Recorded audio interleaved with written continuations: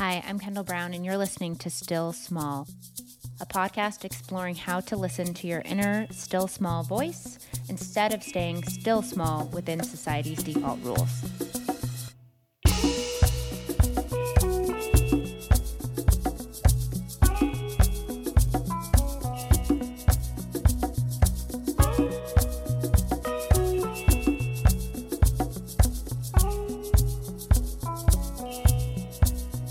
Thanks so much, Chris. Chris, is it Blachut or Blachut? It's the phonetic spelling is Blachut. Right. Thank you. You're someone who I look up to in terms of reframing productivity and optimization. I think you have a really healthy view there. I stumbled upon your website, which was called the Unconventional Route. You've now rebranded to the ZAG. Unconventional Route still exists, but it's more travel focused, and ZAG is more life operating system focused. Your post about having an unconventional wedding resonated so deeply with me because you were like, why are we following this default script of this really expensive, giant, predictable thing? And I could tell we were on the same wavelength. I was like, oh, this person gets it and his partner gets it too. And that's pretty rare because the wedding industry is an example of something that everyone has bought into. No one really questions, is this something I want? So Right. I just went into a Chris rabbit hole. You just said that babies are pretty straightforward. All they do is eat, sleep, poop.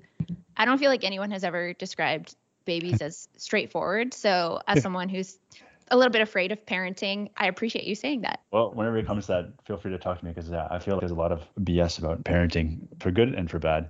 Everyone just likes to just rehash the same old cliches all the time and say the same thing because it's easy. So it's not exactly the way I was described in good ways and in bad ways. And maybe I'm different, but when I talk to my friends that also have had kids, they tend to agree when I say it that way.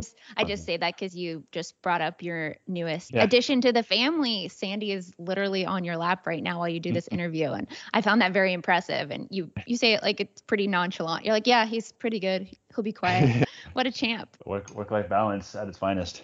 Yeah. How has it been adapting to being a father of two? Because I feel like two is drastically different than one. That's what a lot of people said. It's not linear, it's exponential, the change. Mm-hmm. It's going to be a big challenge right now. I consider myself on self-imposed paternity leave just to avoid the stress of figuring out how the heck am I going to find time to do stuff other than parent and personal life things, how to do work, because we don't have our other kid in daycare very much. That's the challenge, but everyone says the first couple of years can be tough and then afterwards it's all worth it. In the big scheme of things, when I look at it, I can afford to not be very productive the next couple of years, even if worse comes to worse, and I'll still be fine. And potentially there's something that to be said about just 80-20ing work so that something else will come out of it just because I'm more limited in my time. Absolutely. Did you do a self-imposed paternity leave for your first child as well? For Zach, no, that was my biggest mistake, biggest source of stress early on.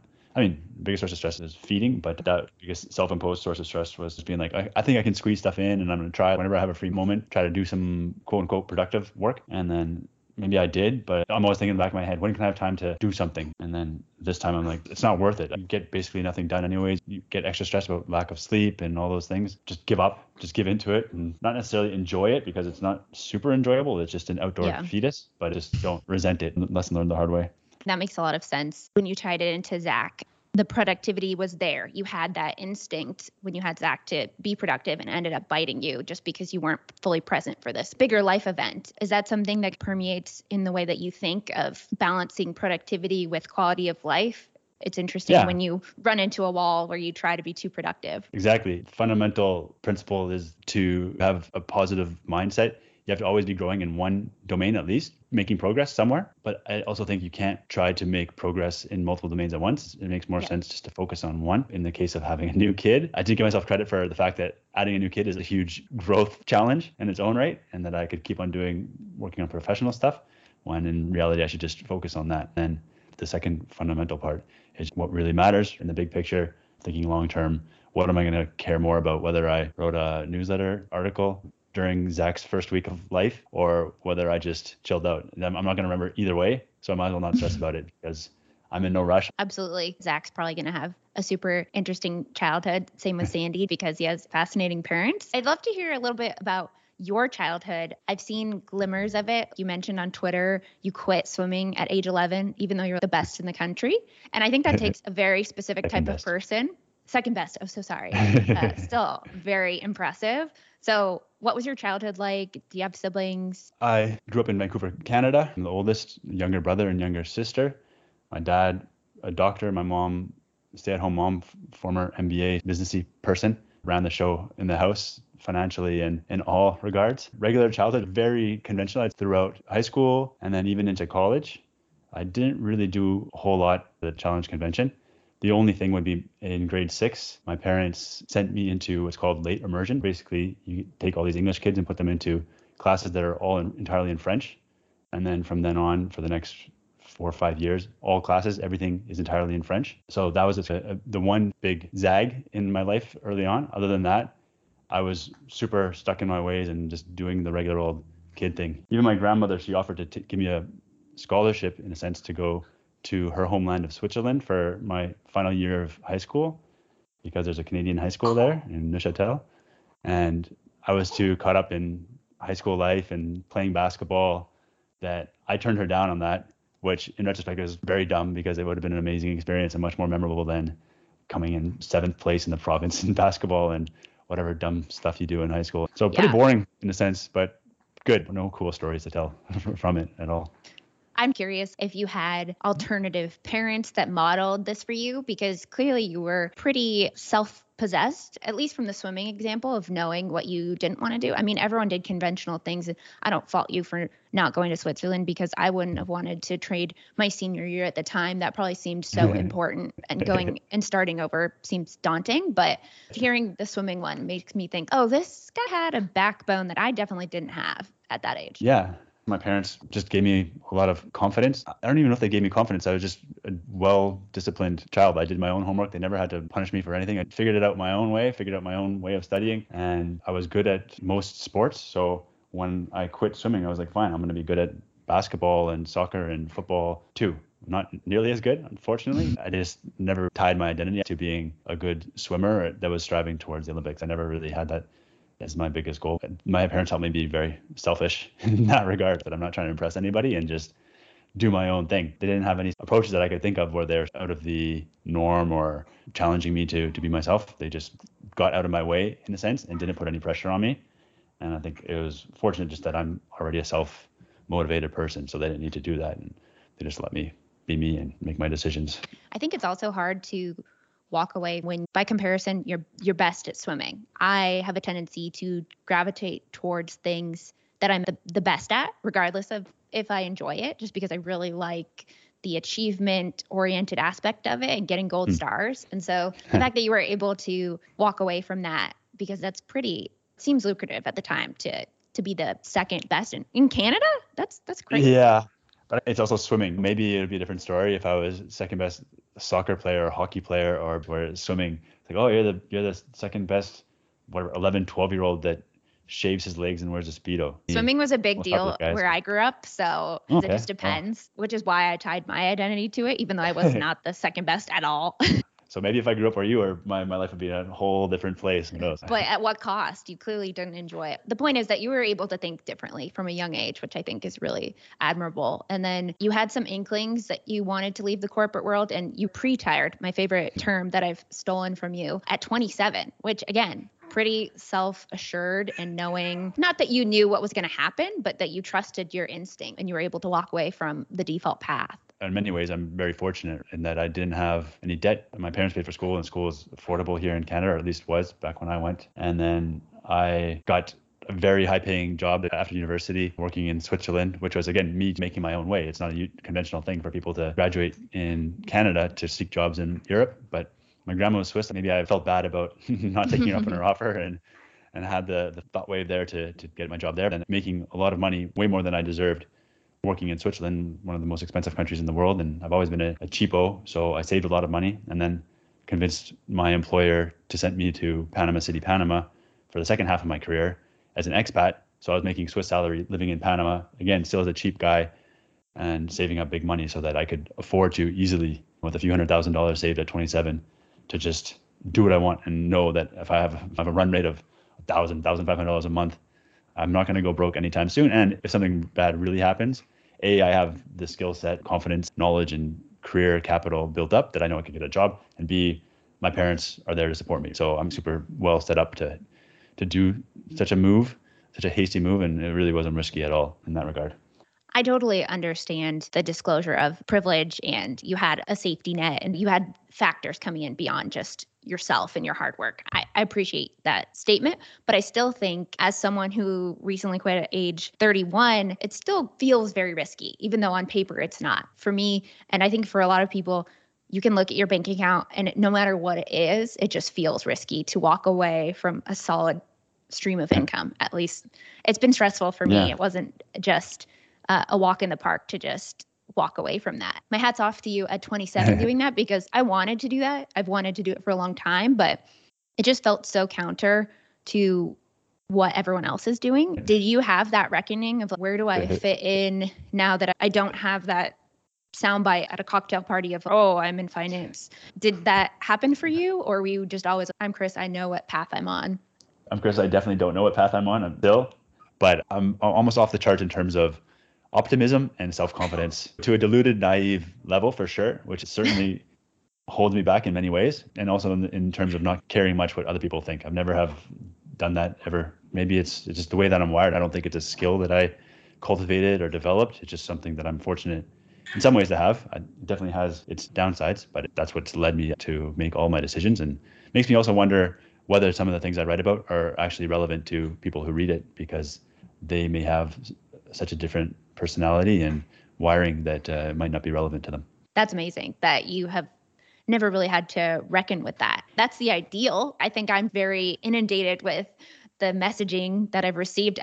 As a child, I'm sure I didn't come out this way. I just kept absorbing, oh, what other people think matters more than what I think about myself. I think people definitely can relate to your content. At least I'll speak for myself. When I see a new thing that you've posted, I'm like, yes, so glad he's talking about this. I'll say I'm not as confident as you in trusting myself. It's not as easy for me to just say, oh, I believe in this, so I'm going to do it. But the sentiment is definitely there and shared in the common human experience. You said that it holds you back in some ways, your confidence, and you called it delusion. But in what ways do you think it is holding you back? Yeah, because I'm more self-confident to the extent of lacking self-awareness. And so when I do write something or create something, I think, hell yeah, this is awesome. Everyone's going to love this. This is going to go viral every single time. I have very few doubts. I get the doubts after it gets published and just crickets. No one really cares. And it's like, what the hell? I thought this is the best idea. This had my mind racing the whole time I was writing. And it's like, I can't wait. So clearly there's a gap between reality and my perception, or what other people think and what I think. And that holds me back a lot, because my objective is to inspire people to take their lives in extraordinary directions. But if it's not resonating with them, then I'm not doing as good a job as I'd like to. And what's your metric for that? Is it number of people who are seeing your work? Because you say that you get a lot of feedback of people saying, hey, this was really important to me, myself included. You were a big inspiration for me to publish my own newsletter because you helped me see that all of my delusions of keeping myself stuck were not benefiting me. So what metric do you use? I don't track a metric. I think that if I'm doing a good job, people would share it more and it would grow faster, and I would get more invites onto podcasts like yours. That's not happening. So I'm not interesting is the way I take it, because I'm practical enough to listen to outside feedback. And I think that's a problem that a lot of other creators have, is that they don't listen to it or they listen too much, one or the other. So I'm practical enough to listen to it. I try catering to it, and it just doesn't seem to hit. I don't have the right product market fit in the sense of what I'm doing, holding me back in that regard. Also, it depends on what's holding me back from what's the ultimate goal. Is it from living the best possible life? My life's freaking awesome. I have very little to complain about. I wake up every day except for now with this new baby, but generally I wake up every day feeling great, and I do stuff that I like to do 85 to 90% of my day. It's wonderful in almost all respects. It's just that I would like to make a little bit more money, and to make a little bit more money, I have to be a little bit more useful to people, right? And that's where in my content and even some of the program challenges, if people don't find them useful, then I'm not making money. So then I'm living in a 1-bedroom apartment with 2 young children. Yeah, I think the reality of the situation of needing to make money in this world is obviously not something you can just ignore when you walk away from corporate, that you have to do something to make money. But is it the ultimate metric of success of if you're making a difference? I don't think so. For me, I'm not relying on my blog as a source of income right now. It's more just a creative expression. And so if someone reaches out to me and says that they enjoyed it, that's the mark of success for me, or if it resonated. So there's different goals to what you're doing and different steps along the way. And that makes sense. Yeah. Yeah, it does. I do wonder how much they value it if they want to pay for it. There's some marketing question, how much would they pay for you to come back if you're gone, or how much will they miss you if you're gone, type of thing. But there is certainly a monetary value. You should be able to monetize your value in some way, even if it's not 100% correlated. There is some correlation there. Yeah, I think it's also a shift in consumer mentality. Yeah. At least for me, when I first heard of Substack, just as an example, paying the creator directly, I was super offended. I was like, why would I pay? And then my husband was like, why wouldn't you? You would pay for the New York Times, but this is a person who was writing for the New York Times and now wants to write for themselves. Right. And you would pay for that subscription. Don't you want to support the work that they want to do without the gatekeeping of an institution? And I was like, of course. I needed that explanation though, because I'm so used to seeing things from institutions. And at first I saw people on Substack saying, support me for what could buy a cup of coffee. It's not the way that it's traditionally been done. So I think it's changing. People are so used to getting content for free. And so I think it's just hard to make the switch. But the more people get away from these big gate-kept institutions, The Economist or whatever, they can support the content that they like. That would be nice. I'm not convinced. It comes down to the idea of content is either to improve people's life in some way. And I think you can only improve your life by taking action on something. Most news is a distraction. Most of these magazines are a distraction. They're educated entertainment. The challenge of a creator or someone who's trying to sell their ideas and their thoughts is to make those ideas and thoughts actionable. And then if they are actionable, that's where you can make your money, by showing the results. Yeah. And I just don't see that happening with most content. Like if you think back, how many of the emails or articles or even books do you read that have actually shifted your actions on a day-to-day basis, or even once? It's at least in my case, it's pretty limited. And it's something I wonder about what I write too, like how many people are actually taking action. I try to challenge people to do stuff, but how many people are actually doing it? Or are they just reading it saying, that's an interesting idea, or that's a dumb idea, and then moving on and saying, what's next? What else can I read?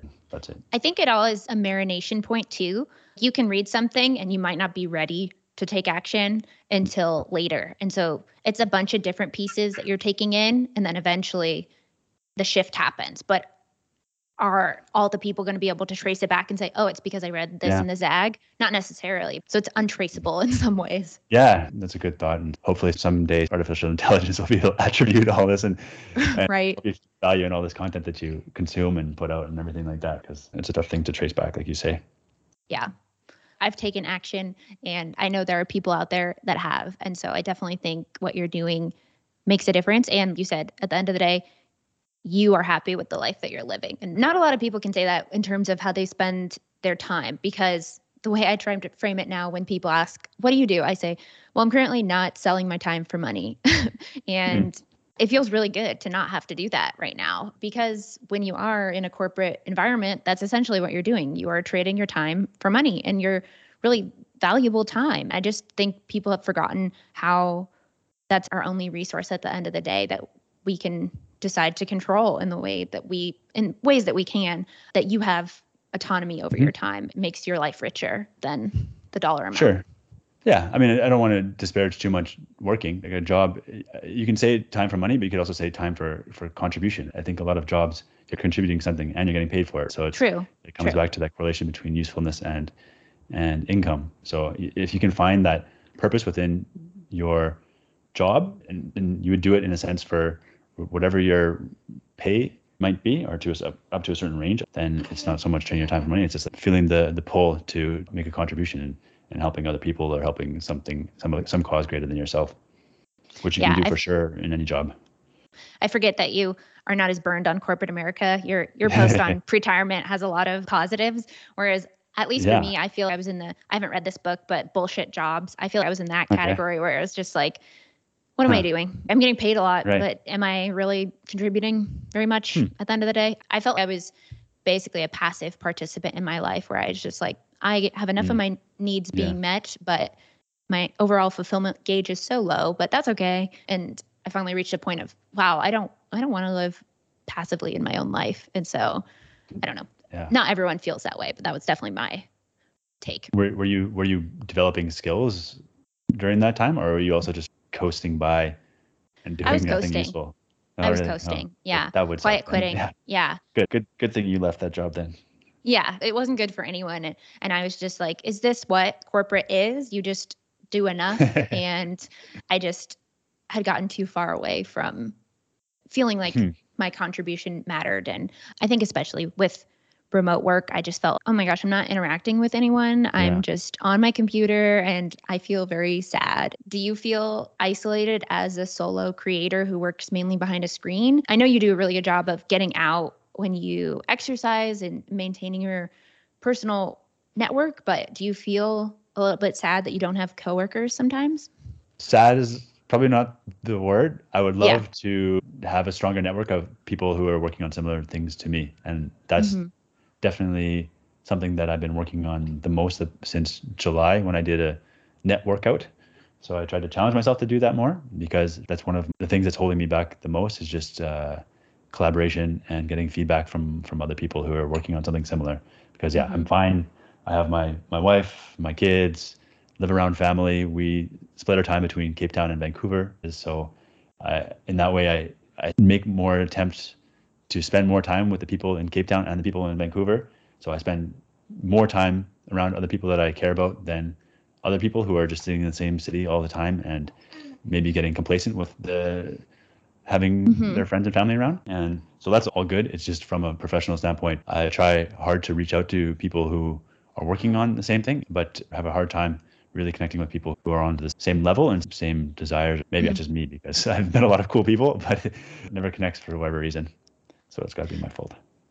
No, I think it's really hard to make virtual connections because they're just different than your friends that you see in person and they live in a different realm. And it's interesting that you say that you are working harder or it's something you prioritize, making your connections, even though you split your time half the year in two different places. As someone who just did a year and a half of nomad life, it felt very isolating. Granted, I was moving around month to month, so it was very hard to meet people, but Mm. do you feel there's a switching cost when you are going back and forth and because of that you try to be really intentional? Like you're not going to see some people for the holidays. Do you feel any FOMO or do you wish you could change it? You've talked about how living in two places is having one and a half lives, which I think is Right. awesome and so true. And I want to emulate that. I want to do a snowbird situation as well and get out of the Pacific Northwest winter situation. So you're definitely an inspiration, but can you talk about some of the costs associated with that? Yeah, there's definitely not FOMO. I've researched enough FOMO to get You over don't have any FOMO FOMO. stuff and yeah, and brainwash myself into believing not in FOMO, but in the good FOMO, focus on meaningful objectives. So I'm pretty clear on what I want, so I don't worry about what I'm missing out on, and I make my decisions pretty intentionally. There is a huge switching cost for sure, especially given our lack of hundreds of millions of dollars to find places to stay Yeah. in both cities every time. Right now, we're working on that, and it's tough. These are two of the most sought after places to be in the world for the summers when we go there, and that's why we go there because they're awesome, Cape Town Hmm. and Vancouver.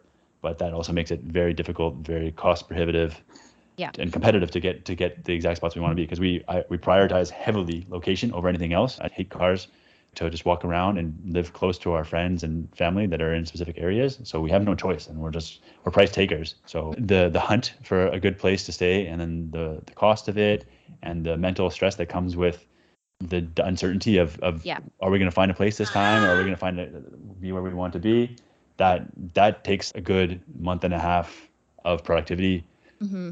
out of both my wife and my life for sure. I think it's worth it. But again, if we had more money, we just own two places in both cities and Right. be done with it. But I don't think that's in the cards right now. I think it's good that you at least voice that there is a mental cost because when I was traveling for a year and a half, everyone was like, that's so amazing. And actually, there's a huge mental cost of just having to pack up all the time and having to figure out where Mhm. you're going to go. The logistics, like you said, it can take a month and a half of your bandwidth in some capacity. So it's real. Yeah, there's the benefit though. The benefits outweigh it by far in terms of okay, weather, obviously.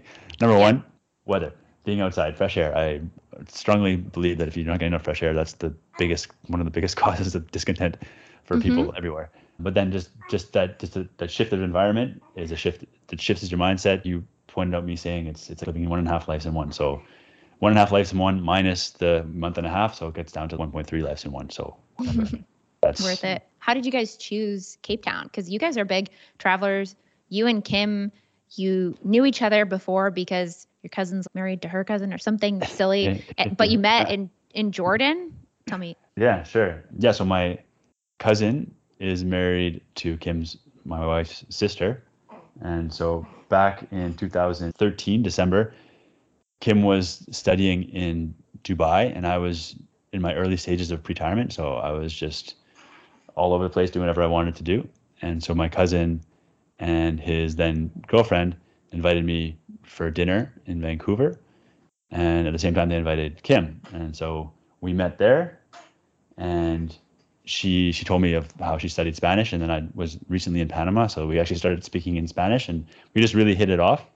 And she told me that she was planning a trip to Jordan in February, March of the coming year. And a couple of my friends had told me that Jordan was an amazing place to visit. So it was high on my list of destinations to go to.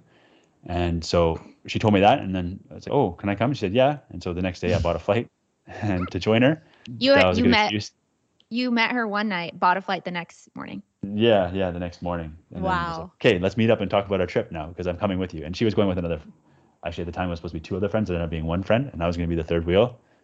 And then that switched by the time I got there. The other friend ended up being the third wheel, but it was a great trip. She got along, but yeah, that gave me 2 months to chat with her back and forth and put the kindling on our relationship. So by the time we got there, it was a raging fire of passion. and then the rest is history. Yeah. So she stayed in Dubai and then we met another wedding in Sri Lanka because she was in Dubai for that year. And so we both liked to travel around. And then she came back to Vancouver and eventually, we moved in together and agreed to live this somewhat unconventional life. In terms of Cape Town, a friend of mine who was a model, because in Cape Town, everyone shoots in the winter for the summer season in the upcoming year. And so my friend of mine from university who's a model spent a couple of seasons there and said it was amazing. He said, Chris, you're going to love it there. And then Kim's friend from Dubai got married down there. And so we decided, hey, let's go check it out. We'd spent the previous Canadian winter in Medellin, Colombia, and we're looking for another place to check out. So we hadn't really heard anything from a digital nomad standpoint. It's just so far from Vancouver. It's the other side of the world, literally. But my friend had told me it's a great place to be, and why not? So we decided to check it out. And then Kim had the idea of taking beach volleyball lessons when we got there because we just wanted something to do. And so we signed up for beach volleyball lessons, and it was a great community. It was 150 people that are pretty keen on beach volleyball in Cape Town, and we got connected with all those people. And pretty soon we had a group of friends and something to do, and we loved it a lot and got addicted to the cheap South African wine, the really good food there, and the contrast of South Africa versus Vancouver. And so we just came back the next year, and the more you go there, the more we feel almost obliged, or the desire to go back because it's basically where our second life is now. Mm-hmm. How many years now have you been living the dual city life? This will be our 6th year going to Cape Town if we can make it. And yeah, we'll see how it goes as the kids get older. But optimistic about the potential of remote education and using AI for those types of purposes and all that, and being flexible in educating our kids. I used to be very anti homeschooling as a kid who went to public school. Yeah, I'm changing on it. Sort of coming around to it. It is a huge amount of time, and it's basically babysitting.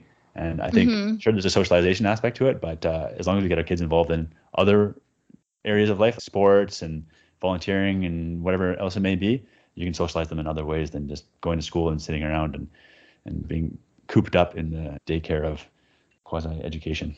I mean, I learned a lot, I'm sure, but I'm sure you can learn faster and more practical stuff in other ways. Yeah, and I think that, at least for me, was definitely a big factor in absorbing not to trust my intuition and to just look to authority figures to tell me what to do, because that was how the public school is set up. And so, yeah, I've definitely flipped on homeschool too. I used to be scoffing at it. Homeschool's for weirdos. And now I'm a weirdo because, I don't see the benefit so much. Apparently, there's 5 million kids in America that are being homeschooled now. which is Oh yeah. Wow. a huge number. So it's just one of those things that everyone else, it's a cognitive illusion, I think is the term that Todd Rose writes about. Like everyone else thinks it's weird, but everyone else is sort of coming to embrace it pretty slowly. And so Yeah. seems to be the future. And so you said Kim was studying abroad in Dubai. Was she still in school and she met this 27-year-old retired guy? Did she think anything about the fact that you were taking an alternative path? What was the dialogue there about what you were doing?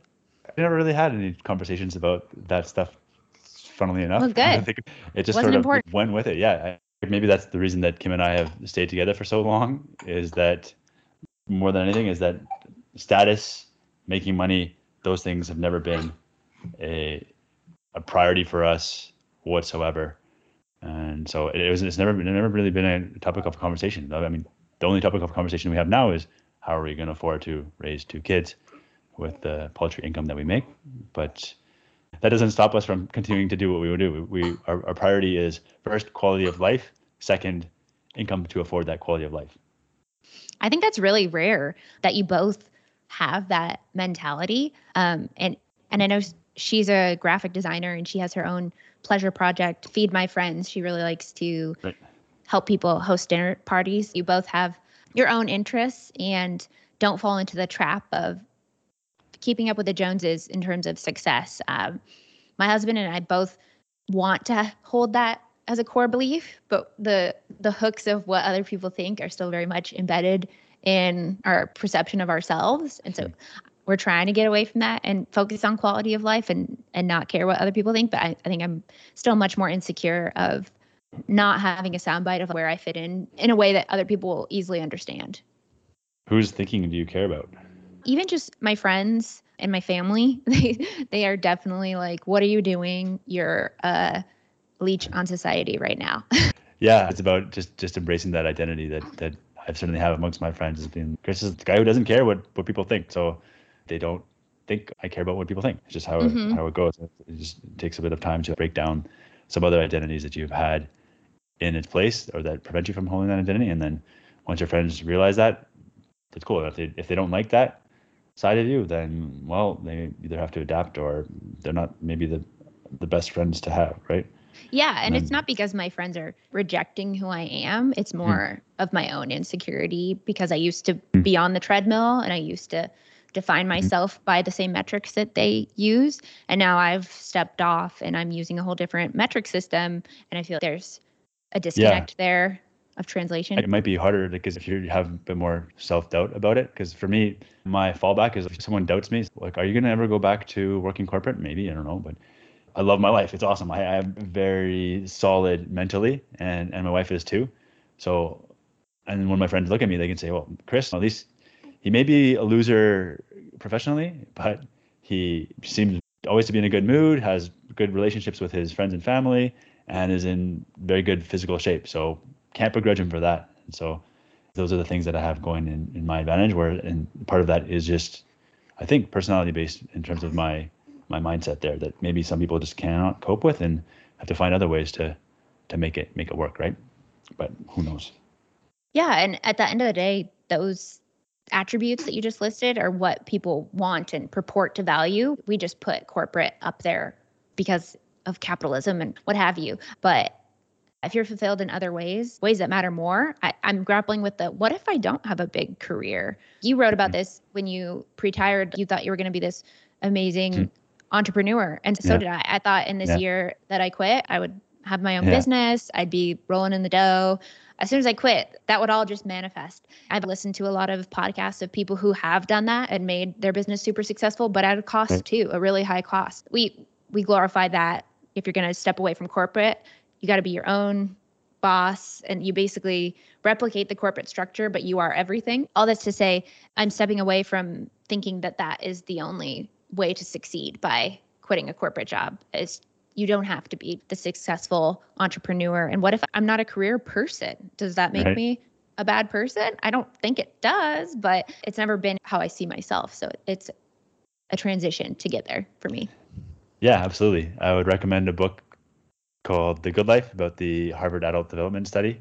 That one, it sounded to me boring. I almost didn't read it. when it comes down to this study that's been going on since 1930 something, following people very closely and then their offspring very closely and doing all sorts of crazy studies of them, the one thing that matters most is relationships. Okay, cool, yeah, boring. But then I read it and it's like, you know what? That's what it is, right? So career stuff is fine for passing your time and for contributing and having some purpose. Ultimately, though, the greatest purpose you can have and the most usefulness you have is to the people that you are close with in your life, right? And very rarely at least do my friends and family care much about what I'm doing for the ZAG. They're more caring more about my kids, Kim, our travels, other things we do for fun, and not that. So read that book, I think it really helped me also just know, okay, at the end of the day, I'm doing what matters most, even if I suck at what I do professionally. That's fine. That's not at all what I was saying, that you suck professionally by any means. But you did recommend that book, and I have it on my Kindle. And I fell into that same trap of, Harvard study of what matters. Do I want to read that? But I definitely know that. And I mentioned in my blog that I'm taking a training on how to be an end-of-life doula. And I think that's another thing that comes up. There are a lot of books on death about what matters most at the end. And that's what people say. I wish I had worked less. I didn't read that book, The Top 5 Regrets of the Dying, because all those people were super rich. It's okay, cool. Great for you for regretting like being so successful in your life from a professional and social standpoint. Great. It's not exactly as representative as the Harvard study is. Yeah. And the Harvard study isn't necessarily that representative either, because it's all white kids from Boston. But I mean, they look at other studies from all over the world too and corroborate their evidence and their findings. But I think you're dying. That's one point in your life. And you're going to remember your life differently than you did when you were 37 years old. The way I try to look at it, it's hard, obviously, is every version of me for every day, every 30,000 days that I have alive or whatever it is, has a vote. And which one will give me the most thumbs up from all those people? So that guy who's dying has one, but there's also the guy today and there's the guy tomorrow. And which one can get the most thumbs up? Those are the actions to take. And getting the most thumbs up overall is the way to have the best well-being overall in life, however long it lasts and whatever happens. Ooh, I am totally stealing that. Years equates to a vote over your life. That's such a great reframe, because so much of the education that I've absorbed has been delayed gratification and the whole idea of retirement. Work really hard, and then by the time you're 65, maybe you can go on that trip to Europe. I think if a lot of people really did that exercise of evaluating each year of your life with just even thumbs up, thumbs down, how did that go based on, was I living in alignment with my values? That would be illuminating in maybe sad ways, maybe really not sad ways, but it just seems it would be a great exercise to take. Yeah. I can give you a suggestion on how to make it more tangible and real. Which is how I came to that thought exercise is by September 22nd, 2015, I started writing down every single thing that I do. I call it life logging. And so after I finish talking with you, I'm going to write down the time and talk with Kendall about XYZ. And then I'll go on and maybe have my lunch and write down the next time I had lunch. And I keep log up every single thing I do. And the way that ties into this whole voting, social media approval amongst my past and future selves is that I have a log of my entire life since 2015. So I do regularly go back and see, what did I do in this day in 2016, 17, 18, 19, 20, 21, 22, 23. And it gives me a broader, wider, more detailed, more accurate perspective on what I was thinking then, what I was doing then, and what I'm glad that I did back then, what I'm wish I hadn't done back then, and see things from multiple Chris's standpoint rather than just a Chris in this very moment standpoint. Yeah, that is such a good point. And as someone who's been focusing on death and that last year of your life reflection, it's so different and it's so emotionally tinged in a different way. So that's a really important distinction to make of 90-year-old Chris is going to think about 30-year-old Chris differently than how 30-year-old Chris saw it. So yeah. I mean, I was going to ask you about life logging because I got obsessed with it. I read the bullet journal method, and then I also read your articles about life logging, and I went full send, and I was just logging everything, and it definitely gives me a dopamine hit. I do love checking a box and all those types of things, but I made a little prison out of it for myself. Right. I set up all these boxes of what success is for a day, and I had to, if I didn't do all these things, then I didn't feel good. And then I was like, I don't think I want to log everything. And I took a break. but now I feel I miss having that rigor and that structure. I think I wasn't writing it for the reflection. And I think that's the critical piece, that you're looking back at what you've written and deciding if that is in alignment with how you want to be spending your time. Whereas I was just being someone who captures data for the sake of capturing data. But if you don't analyze it, it doesn't tell you anything. Yeah. When I try to convince other people to give it a try, my top recommendation is just to write what you do and try to avoid all judgment and just and keep it very brief and succinct. Yeah.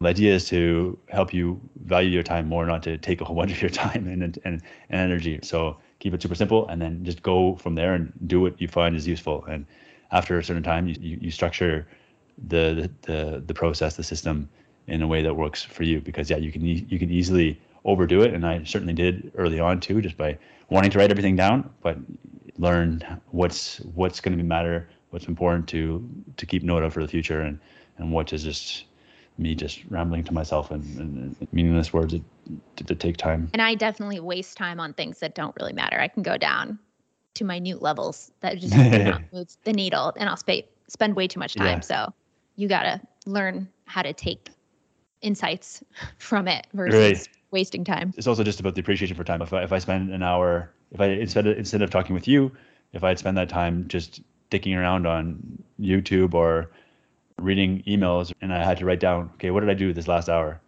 If I'm racking my brain for what I just did, that's a slap to my brain. It's like, you idiot, why did you do that? And it's just conditioned me to not do those things ever. So now if I do read emails, to go back to what we were talking about earlier, I have to take notes on them. And if I don't, then I realize I'm just doing it as mental masturbation. It's whatever. It feels good, but I'm not actually doing anything with it or making any relationships out of it or getting any value out of it. If anything, it's a negative. I learned that through my life logging, that just what works and what doesn't, what's valuable, what's not in the long run, and getting better and better at honing in on the things that in a sense that I enjoy doing and that I'm going to enjoy having done at the same time. That balance as we get to about the whole votes from all your future and past selves. So you take notes on all of your emails? The ones that are good, and if they're not good, then I have to think about, well, yeah, what am I getting from this? And that's why I'm so interested in your point on how these ideas just seep into you in some ways that you can feel, but you can't really put words to or really express. Then I do think there's something to that. I don't know how good of a use of time that is compared to doing other things like going out and talking to people, going for a walk and thinking to yourself, maybe drawing a picture. Who knows? There's so many other things you could be doing with that time that you could convince yourself that this is all seeping in. I'm becoming more knowledgeable. But at the end of the day, if it's hard to tie back to actions in the future or tie forward to actions in the future, then maybe it's nonsense. One of my favorite challenges I did back when Zach came out was to do a pod fast. So I did no podcasts for a month because I tend to over listen to podcasts whenever I have a free moment. I'll just put it in double speed because I'd like to learn things and hear what other people are talking about. And that pod fast, instead of that, I would just do empty pocket walks along the beach or in the woods or whatever. And that was surprisingly refreshing and something I should probably get back to with number 2 here. Actually, I haven't listened 4 days, so just naturally happening. Yeah. You realize that, okay, maybe all that information that you're just bombarding yourself with is just cause for mental diabetes. When you listen to a podcast, you take notes, so you make everything useful? I never do it on the first run, a book, podcast, anything like that. But if I think, wow, this was good, this is something I want to remember, then I email it to myself and I go back and put it in my to-dos for the future to take notes on it briefly to capture those things. Because I was going to ask, do you read novels? Because I have a hard time imagining those fitting your framework that you just said about what you consume. Yeah, I'm moving towards that a little bit more now. Ted Chiang's short stories. I actually went to a bookstore last week, just asked them to give me just a book that I would generally not be interested in, that they think that I would be interested in. I got a book. It's not a novel, but something about wild woman that I'm trying to get my way through. So I'm trying to be less, in a sense, practical and pragmatic with my information diet. I was just curious if you do pleasure entertainment. The way you described other Substacks in the beginning, you said it's wasteful content. It is if you're not doing anything about it, I think. Yeah. And, so for entertainment, I don't have a hard time. I do. I watch TV. I watch MTV's The Challenge with Kim every week, and we look forward to that a lot. Right? Is that okay? Good. You're not a total robot.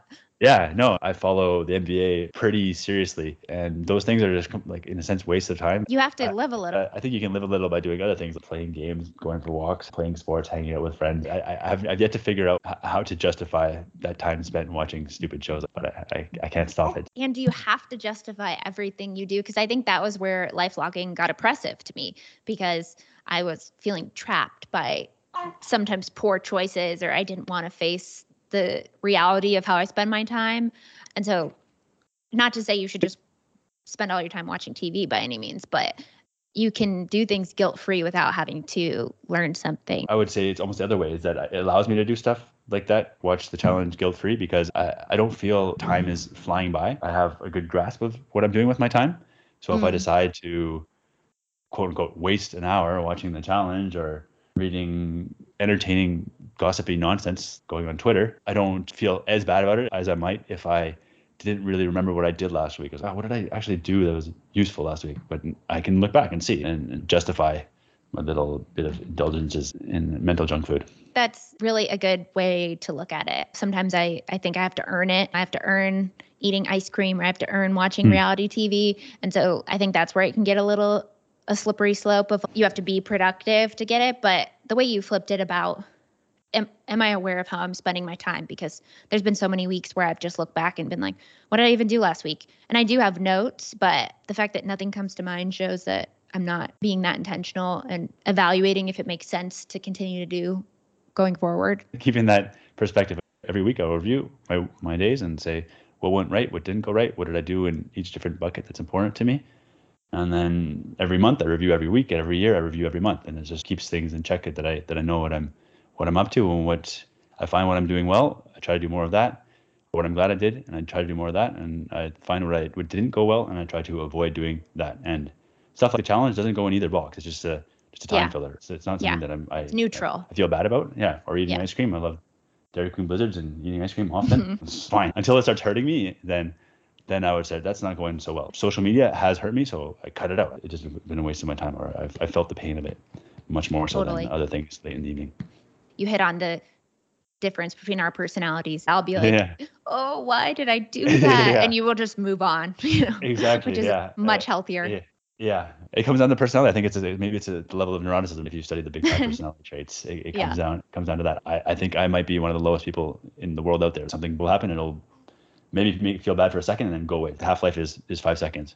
And for other people, they'll feel it stronger, and the half-life will be much, much longer. So it just, I sympathize with them. It's tough, okay? Because a lot of bad things happen to everybody, especially if you empathize with other people's misfortunes. Luckily for me, I'm in that regard ignorant or naive or optimistic. Like you said, it comes down to your own wiring, but you don't have to feel bad about not ruminating on the plights of other people. I don't think that does anyone any good. The fact that you can move on from embarrassment, pain, or adversity without personalizing it is definitely a strength. Plot twist, right? The story of your life. That's my biggest life motto. Anything that goes wrong, it just makes for a better story. It's hard to have that perspective when it's going on. And sometimes you can't even realize that it is happening when it's happening. But when you look at it like that, just do the things that make for the better story. And a plot twist that you didn't hope for or didn't anticipate may suck, but 5 years from now, 10 years from now, you're going to look back and be like, that was crazy, but it's a good story to tell.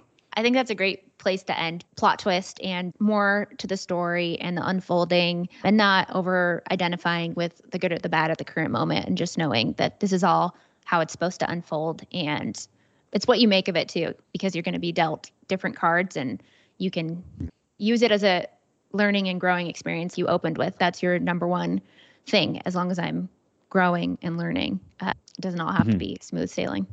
Exactly. It shouldn't be. If it's smooth sailing, that's a boring story, right? So Totally. But I think that's what success has been sold to us in some ways. As long as nothing is going wrong, that's happiness. That's baseline. No, that's not possible. Yeah.